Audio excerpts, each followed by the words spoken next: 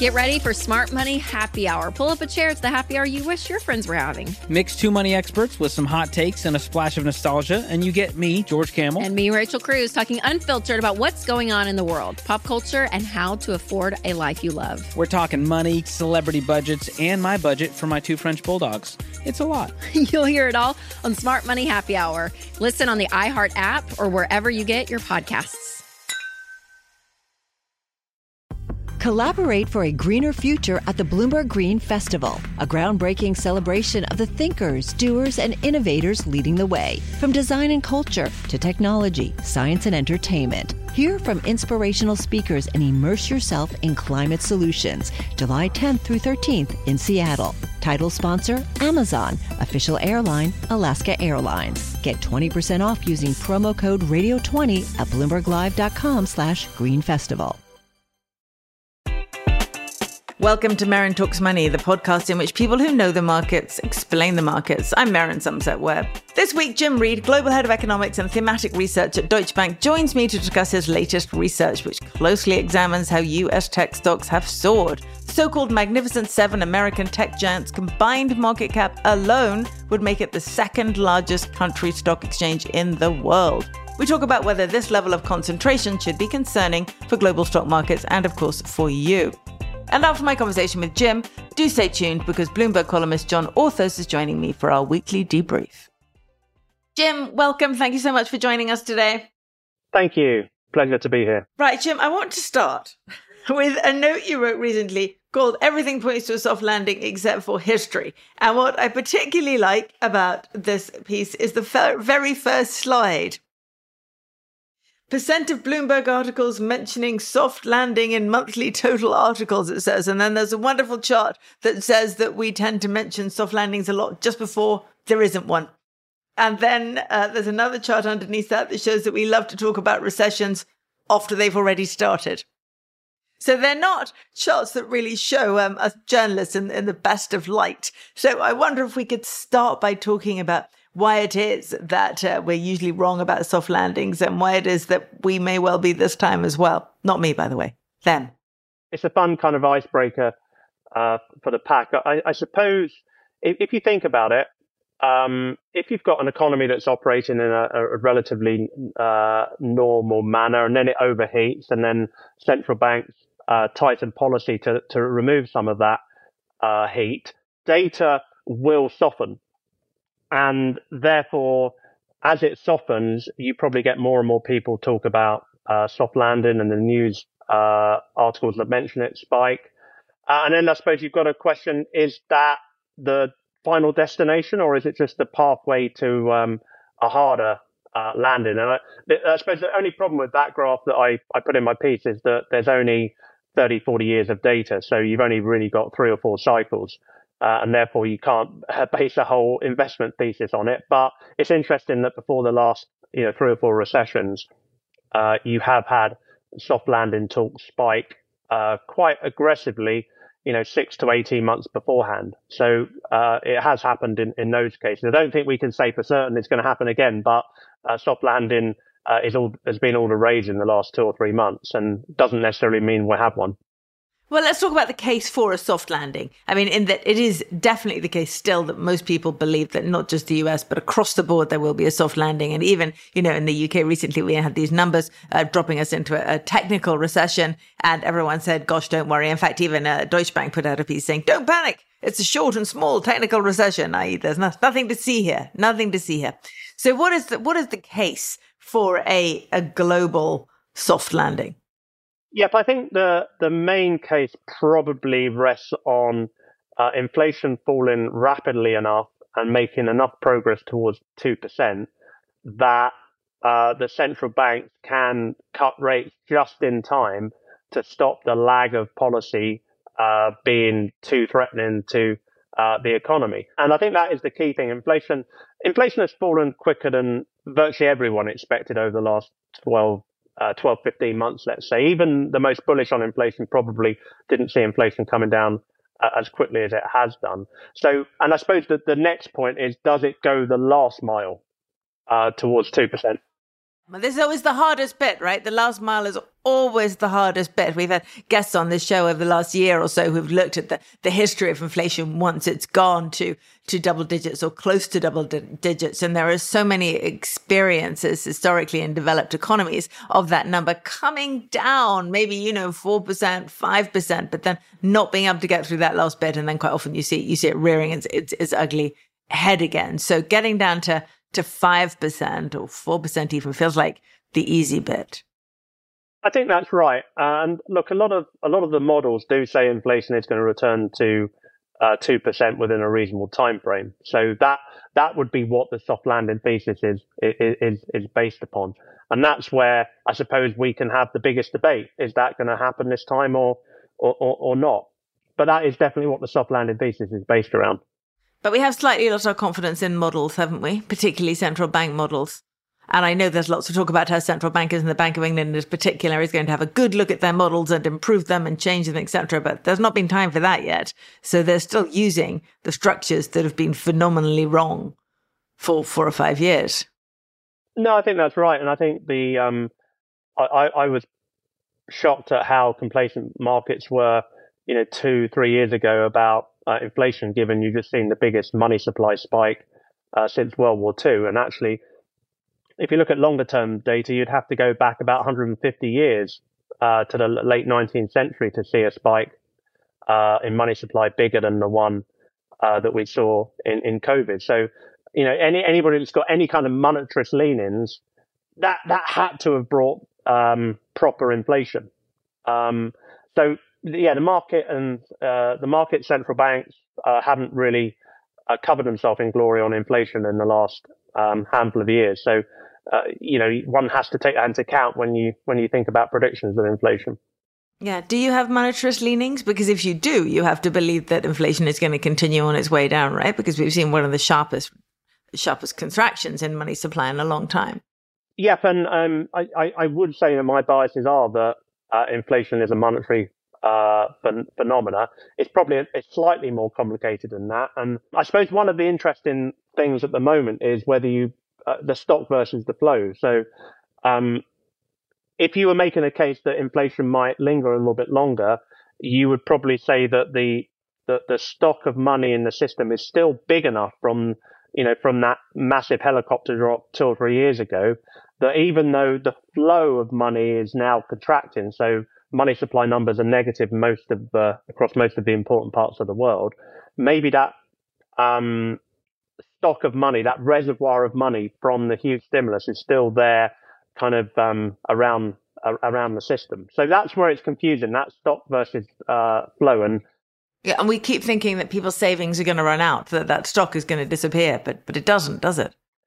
No, and actually in the US, where we probably spent a bit more time analysing this, before the revisions to GDP in September, they do annual benchmark revisions.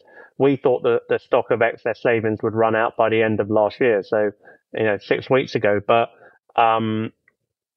with the revisions that we're seeing, our calculations meant that excess savings had another year. So that again might be one of the reasons why we haven't had a recession yet, because there is that stock of excess savings that lingers from the pandemic stimulus. Yeah, and the labour market's still strong pretty much everywhere.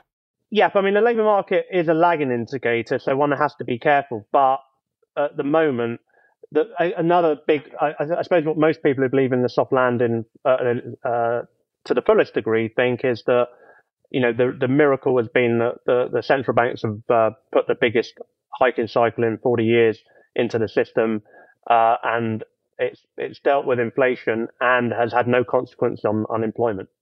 And you'd have to say that's true, but is whether unemployment is a lagging indicator or not, and history says it is. So you shouldn't take too much from that. And are they forgetting, the believers in soft landings, just how long the lag of monetary policy can be? Everyone for the last couple of years has behaved as though central banks put up interest rates and that's that. It happens immediately. But in fact, the lag is always very long and conceivably could be longer in this cycle because of the way people fix their debt during the very low interest rate period, right?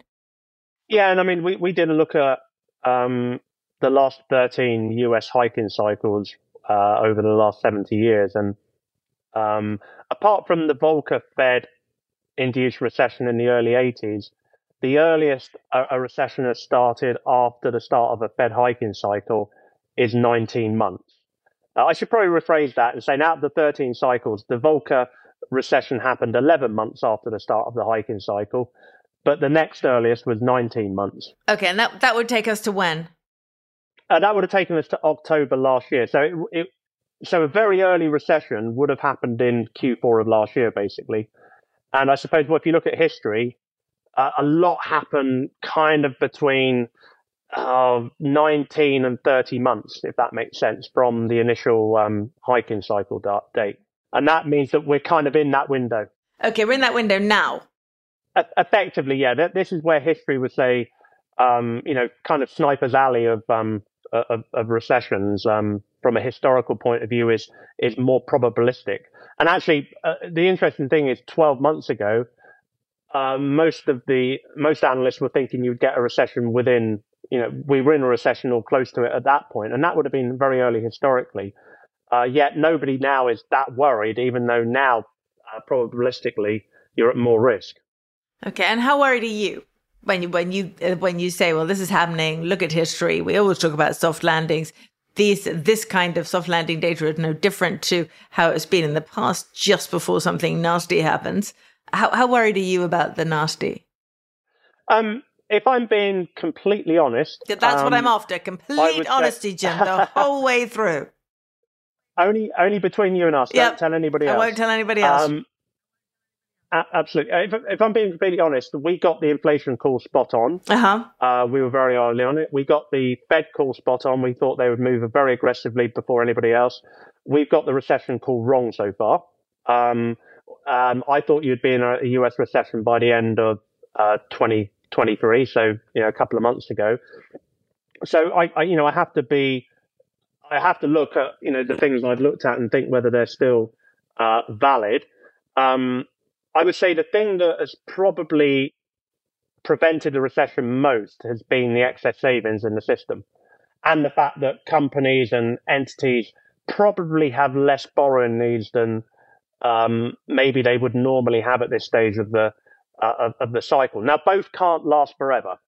So excess savings, even if we revised our forecast based on the revisions, they probably will run out by the end of this year, and for most consumers sooner than that.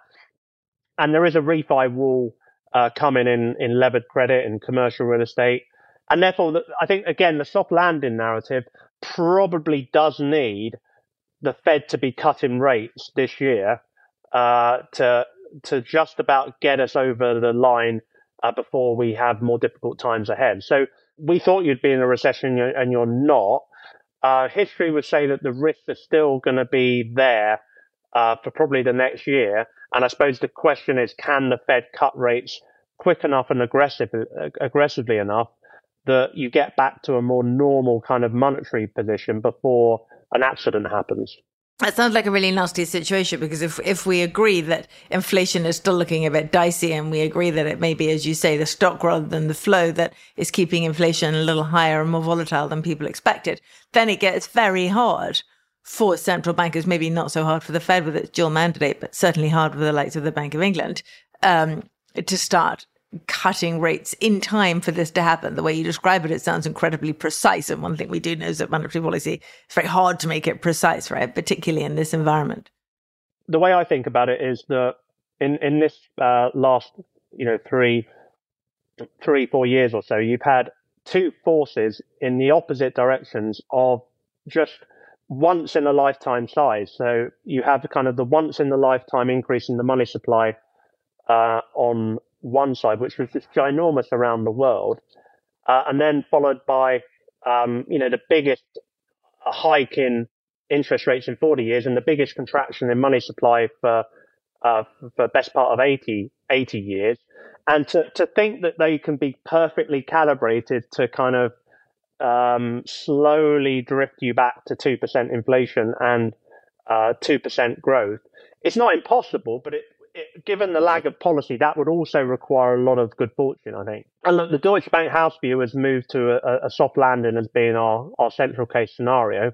And that clearly looks like the most likely scenario at the moment. But I would say that probably the tails of that distribution are bigger than the market expects. So, the no landing scenario is probably a higher risk than the market expects. And I still think the hard landing scenario probability is probably higher than the market expects. Let's talk about the no landing scenario. How does that work? Well, I think the no landing scenario is one where the inflation data just stalls enough that the Fed either can't cut rates or, maybe does a cut and then has to stop or even contemplates rising again. And I suppose where that would be an issue is if that rates are quite restrictive now. So if you look at real rates in across the world, they're pretty restrictive. And therefore, the probability of an accident does the cumulative probability of an accident probably increases steadily the longer you have rates at these sort of levels. So that's probably the risk of a no landing. Is there an argument that the central banks are loath to cut interest rates because they're actually quite keen to get rates back to long-term historical levels? When I say long-term historical, I mean sort of 5,000-year levels rather than 20-year levels. And so in an ideal world, they'd like to be able to stay up at 4% or so. I suppose the way I like to think about it is more from the angle that if you listen to central bank speak, you're never more than a few days away from a central banker mentioning the 1970s, trying to ensure that we don't repeat the mistakes of the 1970s. I mean, unfortunately, the Arthur Burns Fed is not held particularly well in academic and central bank circles, and therefore most central bankers really don't want their legacy to be that they also made similar errors. So I think on balance, the central bank's probably main priority is not to ease too early. It doesn't mean to say that their priority is not to ease if the data is there. I think ingrained, it's almost like every central banker has been to the virtual 1970s Open University course. They don't want to be seen to be making the same mistake. And I think the central banks have been saying this, but the markets kind of between October and January weren't listening to them and didn't believe them. And I think in the last 2 or 3 weeks, the markets have kind of stood up and kind of taken a little bit of that warning. So there's a bit more balance in market pricing now. But yeah, central banks, I mean, if the US inflation data of the last week isn't a one-off, then that seriously raises the question of whether the Fed can start an easing cycle, or if they do start, how they probably wouldn't get very far. Hi, I'm Ron Kraszewski, Chairman and CEO of Stifel. Financial advisors. If you're not growing your practice, you're losing market share. Stifel is a growing, entrepreneurial, advisor-centric firm built for successful advisors like you. Imagine having the resources of the largest wirehouses and the support of the boutique shops, but none of the bureaucracy to get in the way of you serving your clients. At Stifel, it's your business, your book, your clients. I always tell the advisors we're recruiting, I want you to come to Stifel and double or triple your business. Most of them laugh and shake their heads, but I'm serious. Don't take it from me. Take it from Stifel's #1 finish in J.D. Power's 2023 U.S. Financial Advisor Satisfaction Study. So, there's a reason why 148 financial advisors joined Stifel last year. Come join us and find out why Stifel is the firm where success meets success. Visit www.choosestifel.com. Stifel Nicholas and Company Incorporated, member SIPC and NYSE.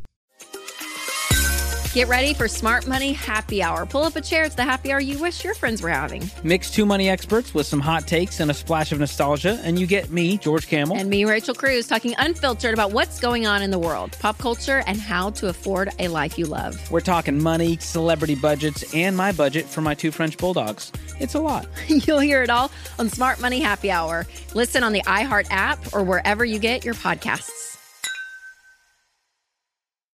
It's interesting. And everyone I'm talking to at the moment about various things is where everyone's listening to the same The Rest is History podcast about the 1970s, right? Literally, it's at the forefront of everyone's minds. And I reckon central bankers are probably listening to that as well and thinking to themselves, God, the last thing I want to be is one of the central bankers who got it wrong, particularly haven't got it so wrong for the last 4 or 5 years. Everyone wants to be remembered as a Volcker, not a Burns, and that may have impacts for all of us. Yeah, listening to the central bankers, they're remaining on the cautious side in terms of rate cuts. I suppose what the market will still choose to ignore them if they believe that they have a better insight into the data, but we've probably moved a bit more in balance in the last few weeks. Yeah. Okay, let's look at what this idea that we're moving from into a soft landing scenario has meant for markets. Now, you wrote recently about the magnificent seven companies in the US that are effectively driving US markets, and in driving US markets, driving global markets, because the US is such a big component of the global market. So we have these 7 companies that are basically the drivers behind our pensions, our ISAs, our assets.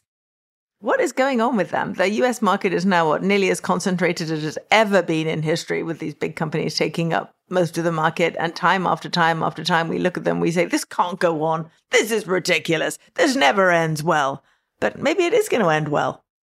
Well, the first thing to say is I wish I did have them in my ISAs. I with all due respect, I wouldn't be speaking to you. I'd be on the beach. If I'd have had them in my ISA. You must have some of them in your ISA. You must have a nice global tracker or something. And Deutsche must have given you a nice pension, which auto-enrolled you into some lovely US trackers, surely. Maybe in those decisions that I hadn't had anything to do with, maybe there's a little bit in the back burner. That's how it works for me as well, Jim. If I've got any, it's not a decision I made. Yeah, sadly for both of us. Look, I think they are astonishing. In terms of their size and their breadth. So the US market is pretty much the most concentrated it's been in history, really. Very similar to where it was in 1929 in terms of the weight of, let's say, the top 5 constituents. So the top 5 make up about 25% of the market now. So that's as big as it has been in history. Look, as an economic historian, I have a bias to believe that this is nonsense and doesn't make sense and is warning of us of a more difficult time to come. Yeah, I suppose this is where you've got to be slightly careful of history, because we've probably never had a situation in history where the companies that make up that top 5% or the Magnificent Seven, etc., make as much money already. You know, this isn't like 2000 where there was a lot more speculation in companies that weren't profitable. And just, a stat to throw out at you, if the Magnificent Seven were a stock market on their own, if you exclude the US, they'd be the 3rd biggest stock market in the world by profitability. So only China and Japan would be ahead of them. Yeah, and they'd be the biggest by market cap, I saw as well in your work. So they would be those 7 alone would be, and taking out the rest of the US, would be the biggest stock market in the world. China coming just behind them, Japan just after that, then India, France, etc. And then you have individual US companies, Microsoft, Apple, which are bigger as single companies in terms of market cap than all of the UK market, all of the Canadian market, all of the German market. I mean, it's just nuts. It is. And as I said, my natural inclination to say this is crazy. And then you look at how much money they make, and it is still expensive and elevated, but it starts to become, you can start to build a narrative of some description. So, for example, the amount of annual profit that Apple makes is around 60% of the entire listed stock market in France. Yeah, no, I mean, it's absolutely extraordinary. I've got your chart in front of me, which, so if you look at it in terms of billions for the profits, Apple 101, all of the UK, all of it, 217, all of Canada 136, all of Germany 188. And then you go to Alphabet alone, 74, Amazon alone, 30, etc. Meta alone, 30. It was absolutely extraordinary how successful these companies are. And as you say, once you start to look at it like that, maybe these valuations are okay. Individually within the 7, there may be some that are, look a little bit more stretched than others. But I mean, if you're talking about the likes of Apple and Microsoft, these are very profitable companies that probably will stay profitable for a period of time. I'm not a micro analyst, and I don't understand the widgets, etc. But I would say, as a minimum, these aren't uber crazy valuations. It's just whether you think that they are rich or not. Well, they are still high. I mean, if you look at the average of the 7, again, I'm looking at your charts, the average trailing P for those 7 stocks is 37 times. I mean, it is high. It's not 100. This is not Japan in the middle of its great bubble, but it's still high. And then, the most expensive Nvidia on 90. And then you come back to the UK as a whole, and it's got an average PE of 17. So they're expensive, but not as expensive as we've seen in previous bubbles. Yeah, I think that's probably the way to put it. And I suppose if you were trying to put it into a historical context as well, in this era we live in today, we probably have more globalization that allows companies to cross borders, maybe more than it was. Let's say the Nifty 50. Obviously, people are talking a lot about the Nifty 50 in the late 60s, early 70s. Although the companies sold products around the world, the world was much more localized back then. So, Kodak, for example, although it was a global company, wouldn't have the same kind of global presence as some of the Magnificent Seven today. The internet has also kind of been a global phenomena, and therefore, the likes of the Magnificent Seven can access global consumers in a press of a button in the way that maybe we couldn't have done 50 years ago, 100 years ago, etc. So the world has changed a little bit to allow dominance of individual companies more than they would have in the past. But it's just what price you want to pay for that. Yeah, and there is risk, and we talk about globalization being one of the big drivers behind these companies, and of course it has been, but one of the things we're looking at now is a degree of deglobalization, and it's never going to happen as fast as some people believed it would, but this is not the world of 5 years ago. It's a very different world, and there are a lot of governments out there that are increasingly controlling the internet and increasingly want to control the way these big companies operate, and in particular control their profits and how those profits are taxed. And to control the information that they can carry or not carry. So there's still a lot of risk there when you think about geopolitics, right? Yeah, no, and it's a good point. And look, if you think about markets, I mean, we make the point in the report that the top 5 biggest companies over in the US, for example, do change over time, and in fairly unpredictable ways that you wouldn't have known maybe 5-10 years in advance. They tend to be quite stable in the short term, but they move quite a bit in the medium term, if that makes sense. So, the top 5 biggest companies in 10 years may be a completely different cohort, and because of things that we don't know yet. So we don't know if globalization is going to really cause a kind of a schism in the world order at some point in this decade. We don't know if there's a new silver bullet that's going to come round that makes some of the technologies redundant. We just don't know. And that's part of investing is obviously trying to lean against things that you don't know if the price is probably the wrong price. And that's a skill that probably helps you in the long term, but doesn't necessarily help you in the short term.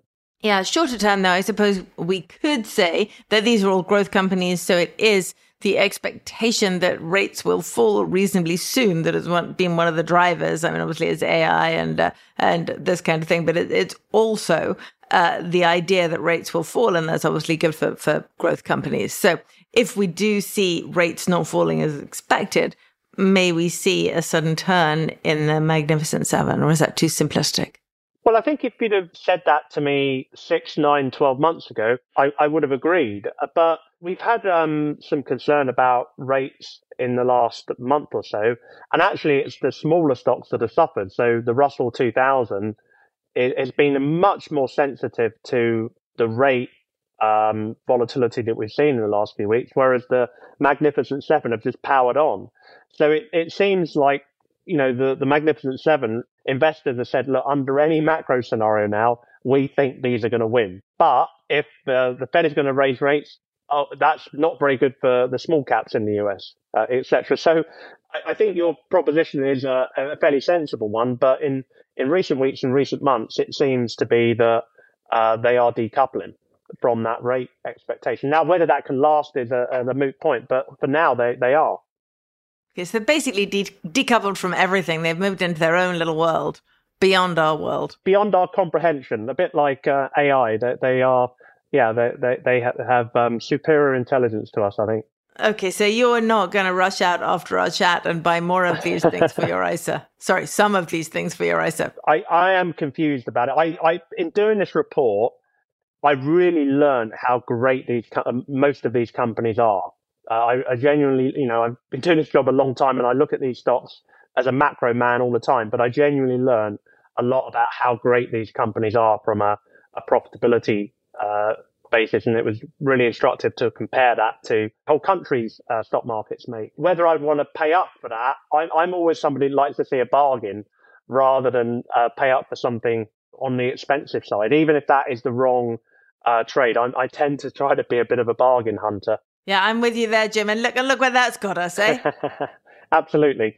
Well, let's talk about other markets then. I mean, one of the things that we can see so clearly in your charts about the Magnificent Seven is just how lowly some of these European markets and the UK market in particular are valued at the moment relative to the US market. I mean, obviously, if you take the Magnificent Seven out of the US market, it's not nearly as expensive as it is with them included. But nonetheless, there's still a US premium in there. And when we look at the UK, which we do relentlessly on this podcast, because John and I are both have a value bias that we can't shake. When we look at the UK, we keep thinking, well, surely that's the place to be. That's the place to be. Is that a market that looks attractive to you? As someone that likes a value, then it's hard to say the UK is bad value. I do think there's a legacy problem. I think there's a fair proportion of international investors that have kind of sidestepped the UK post-Brexit. And that has left the market relatively cheap. I suppose the one thing you say about the UK, I've talked at length about how concentrated the US market is, but I just looked actually earlier. The top 5 names in the FTSE make up about 32% of it. So I appreciate that's the FTSE 100 rather than the S&P 500, so not quite the same. But the UK market has always been concentrated to kind of banks and commodities, and therefore that there is a little bit of healthcare, and there's obviously a little bit of what goes on in those sectors probably overrides things. But do you think that the numbers coming out of both Europe and the UK are beginning to suggest to foreign investors that, while the UK isn't exactly in the best of health, there's no obvious indication in the numbers that we're doing significantly worse than the rest of Europe. So at some point you have to look at it and say, well, I need to get over myself about this Brexit business and just look at things as they are. I definitely think you're seeing that a little bit from my conversations I have with people around the world. It probably needs a bit of momentum to get it going. It's a bit like M&A. Once you get maybe a couple of big deals for overseas companies buying, cheap UK companies, maybe there'll be a bit more activity. And maybe for that, you need the interest rate environment to be a bit more stable across the world. But I think the UK market does look pretty good value. I've always liked dividends, and you get quite a bit of dividends in the UK market. We keep saying to people, John and I, there's a lot of cheap equities listed in the UK, and if you don't buy them, eventually somebody else will. And, here we are with Currys earlier this week. Obviously, a deal hasn't been done yet, but, it will be. Beginning to see these companies that have done nothing but see their share prices fall for years and are trading on very low valuations with potential. They are starting to get snapped up. And we keep wondering just how many of them have to get snapped up before other investors look at the market and go, yeah, that'll do me. From reading your work, you look at this a lot more closely than me. So I would bow to your kind of expertise here. But excellent. That's the kind of guest we like. Yeah. Absolutely. Yeah. From a macro point of view, I wouldn't disagree with the kind of conclusions you come with. Yeah. Yeah. Well, I think we do keep looking at it, but John and I don't entirely agree on that. We'll have to have another conversation on that one. I did want to ask you about if you were coming into government now as a new chancellor in the UK, what would you do? Given your knowledge of economic history and your knowledge of how the UK works, what would you do to make things better? I think if I was chancellor and I came in with a clean slate. Look, we're in a difficult situation in the decades ahead because we do have a lot of entitlements that we've promised people that that means the pressures on government coffers are going to go up and up. So I think you have to try to find ways of extending people's working lifetime in a way that is politically tenable. And I'm not sure I know how to do that, but I think to be a success as a chancellor, you need to try to find ways of doing that. And I think you probably also need to find ways of borrowing money that you can invest to make the economy better. And although I'd like to pay lower taxes, maybe that's not always the answer. Maybe in some cases it's the answer. But you've got to find ways of making what are still quite low long-term real rates work for you as an economy. And look, government debt borrowing, there shouldn't be one hard and fast rules. It probably should be how attractive it is to borrow. So in eras where rates and real rates are very, very low, government should be incentivized to borrow in ways that they can productively increase the economy. If rates are high, real rates are high, then government should be quite frugal. So I think you have to have an element of flexibility. I still think real rates are relatively low enough that you can borrow more than what might look to be prudent if you're investing it in the right things. Now, listen, there is one thing that I do have to ask you about. Before we can finish up here. And I know that neither of these things will be your area of expertise, but we don't care. We just want an answer. We ask everybody if we were going to lock them away somewhere for 10 years. Well, be somewhere nice, by the way. Can I leave my kids at home? Can I leave the kids somewhere else? Yes, you can. You can. Yeah, Although you. we're the entire audience is already judging you for that, but you can. You can. And then once you're in this lovely place, before you go, you have to invest all your money, every penny, in one of two things, either gold or Bitcoin. And you don't have to tell us why you make the choice you're about to make, although it's nicer if you do. But what would it be, do you think? I would say gold. And I think the reason I would say that, look, I'm someone that's broadly an inflationist. As an economic historian, I know that inflation is always there because in democracies and the election cycles, there is always going to be incentive to create money, at some point relatively soon. Even if the macro models don't suggest there will be inflation, there will always be a political reason to create inflation, especially in a world post Bretton Woods system where fiat money rules. So I'm always an inflationist. So therefore, I do like things that protect you against inflation. Now, to be fair, gold isn't a brilliant hedge for a lot of history, apart from if you've got inflation. So to make gold work, you actually do need inflation. Bitcoin, I do think that in a world where we're moving into a digital world, there will be kind of some digital demand for store of value. I just don't know if Bitcoin is that long-term winner, or whether the regulators will deal with it in a different way than they have today. So I wouldn't say Bitcoin is a total disastrous investment. I just don't know whether it's the winner, and I don't know whether the regulators will clamp down on it in years to come. I would prefer gold. Okay. That puts you in firmly in the Merrin Talks Money podcast majority. Is that a good thing? I don't know. We'll find out, won't we, in a decade. Jim, thank you so much for joining us today. Very kind. Pleasure. Lovely to be invited. Thank you.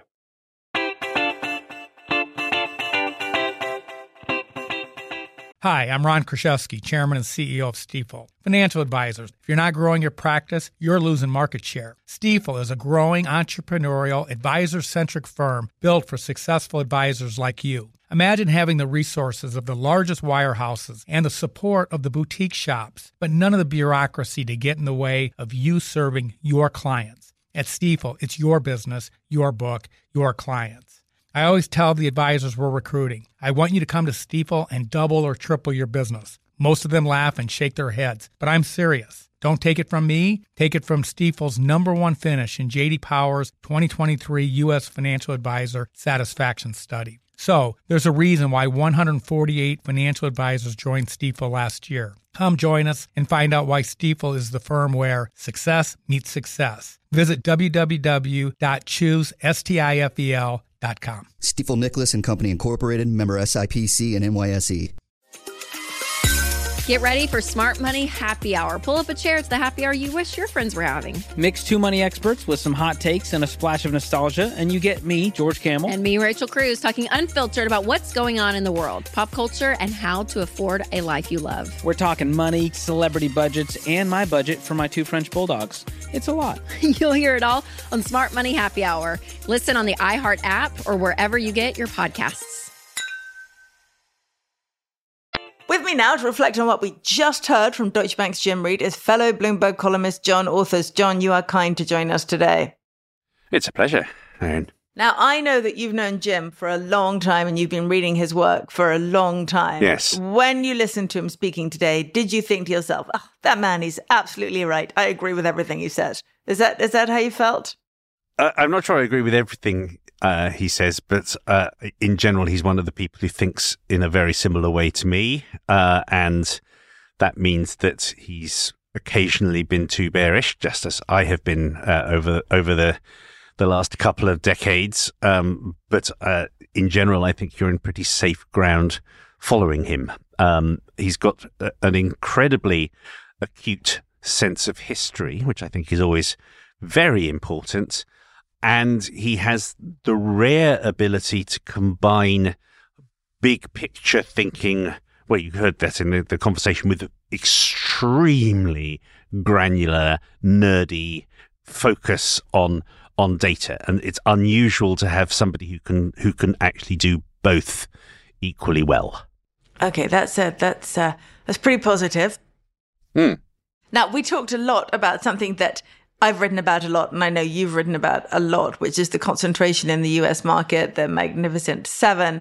And, his statistics on this are just absolutely extraordinary. That report on the Magnificent Seven about them, their in terms of market cap and profits being more like countries than companies, was wonderful. But of course, it rings every warning bell in the book for bears like him and me and you, right? We look at that and we don't go, isn't this wonderful? It's going to last forever. We love this. We look at it and we go, oh my God, the sky's going to fall in.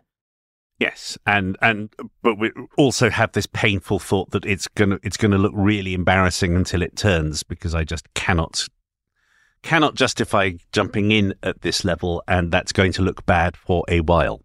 Well, Jim said that as well. Not in his ISA.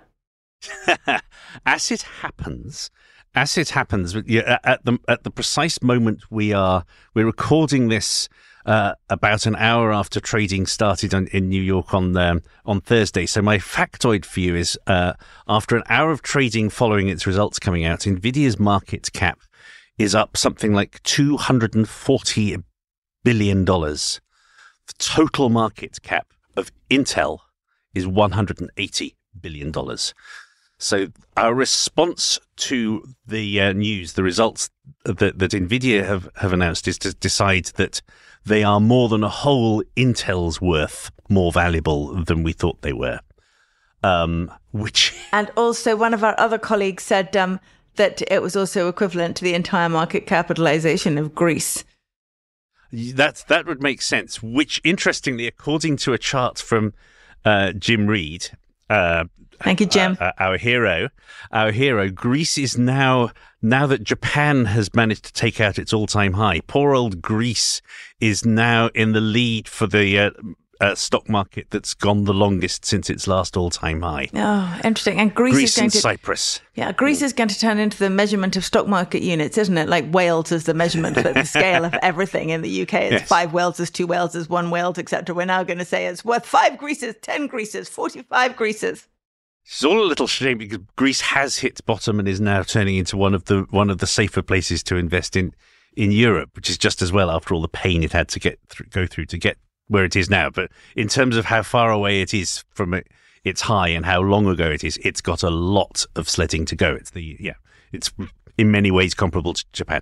Anyway, sorry, Jim. Well, let's stick with Japan because, okay, there's not much point in us talking much longer about how wonderful we think Jim is and how he's absolutely right on everything. Goodness me, what a man. So why don't we talk about the other thing that you and I are both fascinated by, which is Japan and the new high in Japan, which we've been waiting for a long, long time. I started my career in Japan back when the Nikkei was roughly where it is now, And I've been writing for a decade telling our readers that, it's going to turn, it's going to turn. It's brilliant, it's going to turn, it's definitely going to turn. There's a new high out there.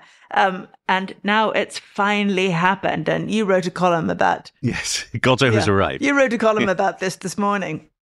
And you think this can continue, right? Not over yet. More new highs ahead, a new high every day.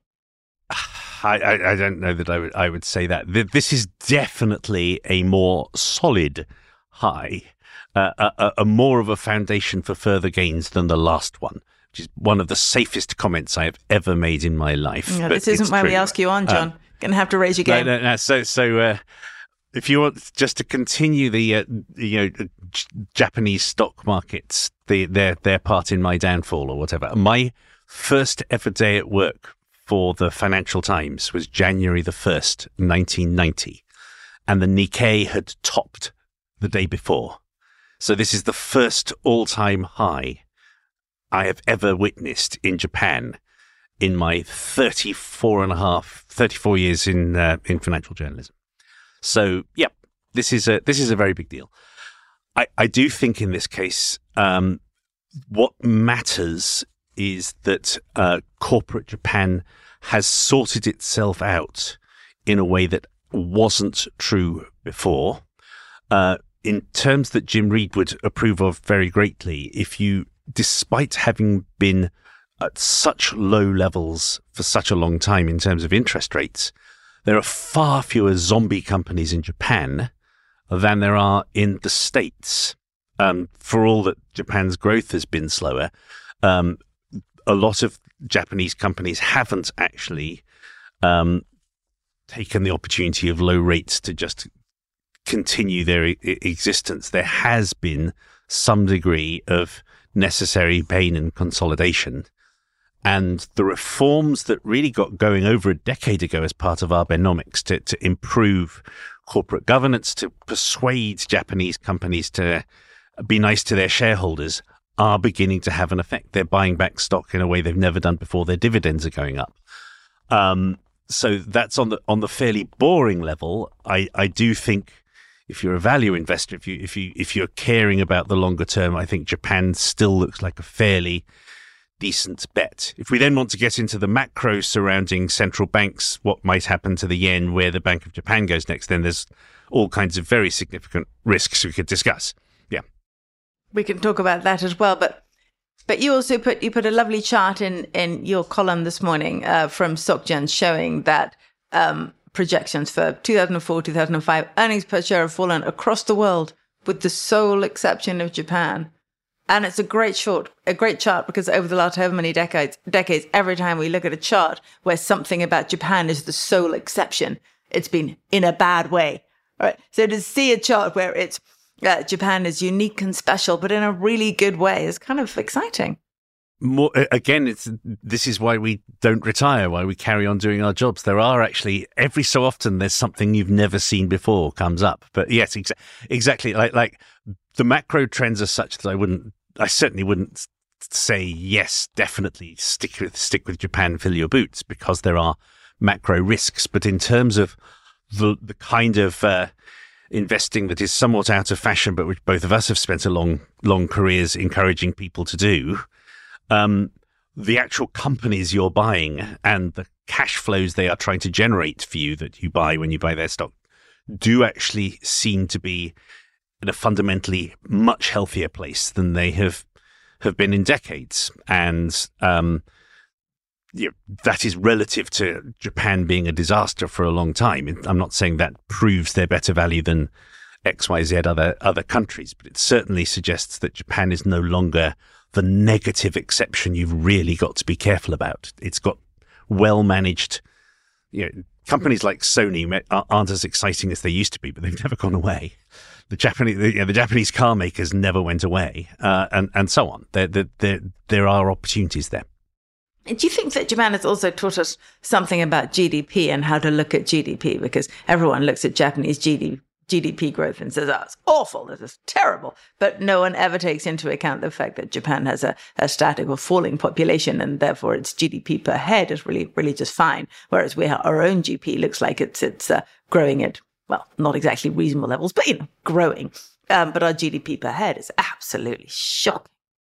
Exactly. It's that is a very important point. I mean, again, it's one of the standard negative points, and with some reason on Japan, that it has this aging demographic. But yes, looking around Tokyo, I don't know some of the regions of Japan. Looking around Tokyo, and you do not, it's nothing remotely like a place that's been in a slump for a quarter of a century. It's an exciting, buzzing place where people obviously still have a very, very pleasant standard of living.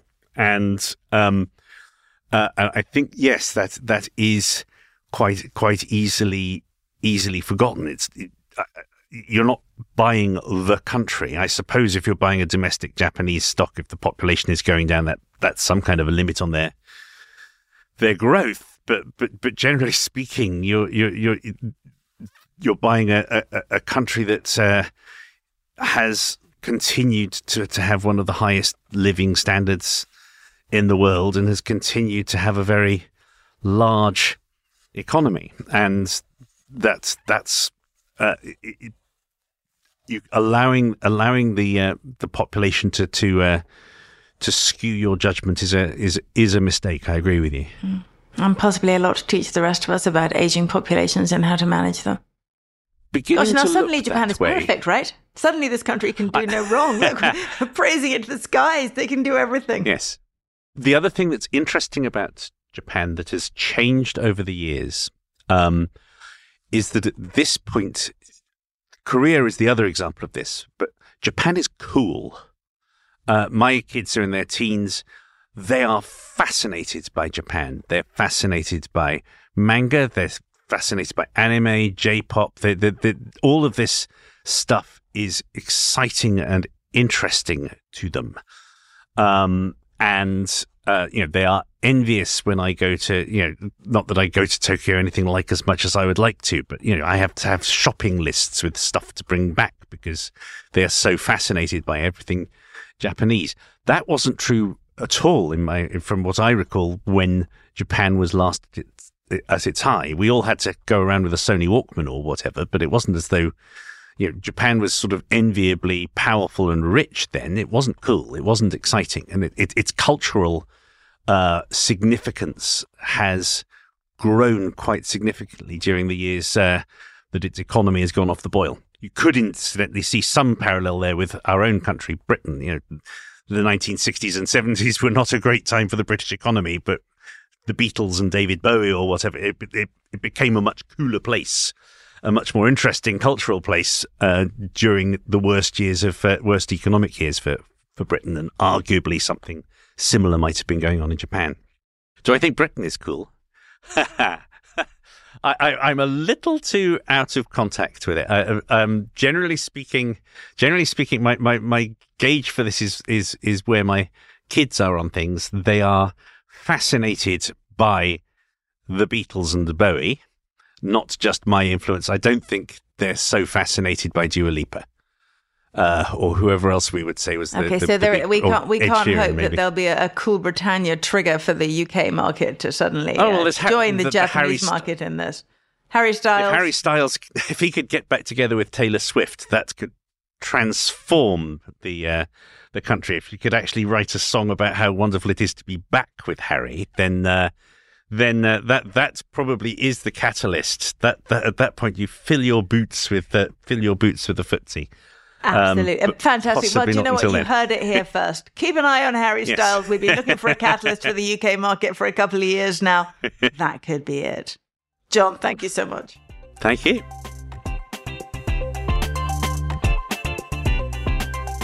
Thanks for listening to this week's Merrin Talks Money. We'll be back next week. In the meantime, if you like our show, rate, review, and subscribe wherever you listen to your podcasts. And, of course, tell your friends about us. And finally, we have our show email. So send along ideas, questions, or comments to merrinmoney@bloomberg.net. This episode was hosted by me, Merrin Somerset Webb. It was produced by Summer Sadi, additional editing by Blake Maples, and special thanks to Jim Reid and to John Authors.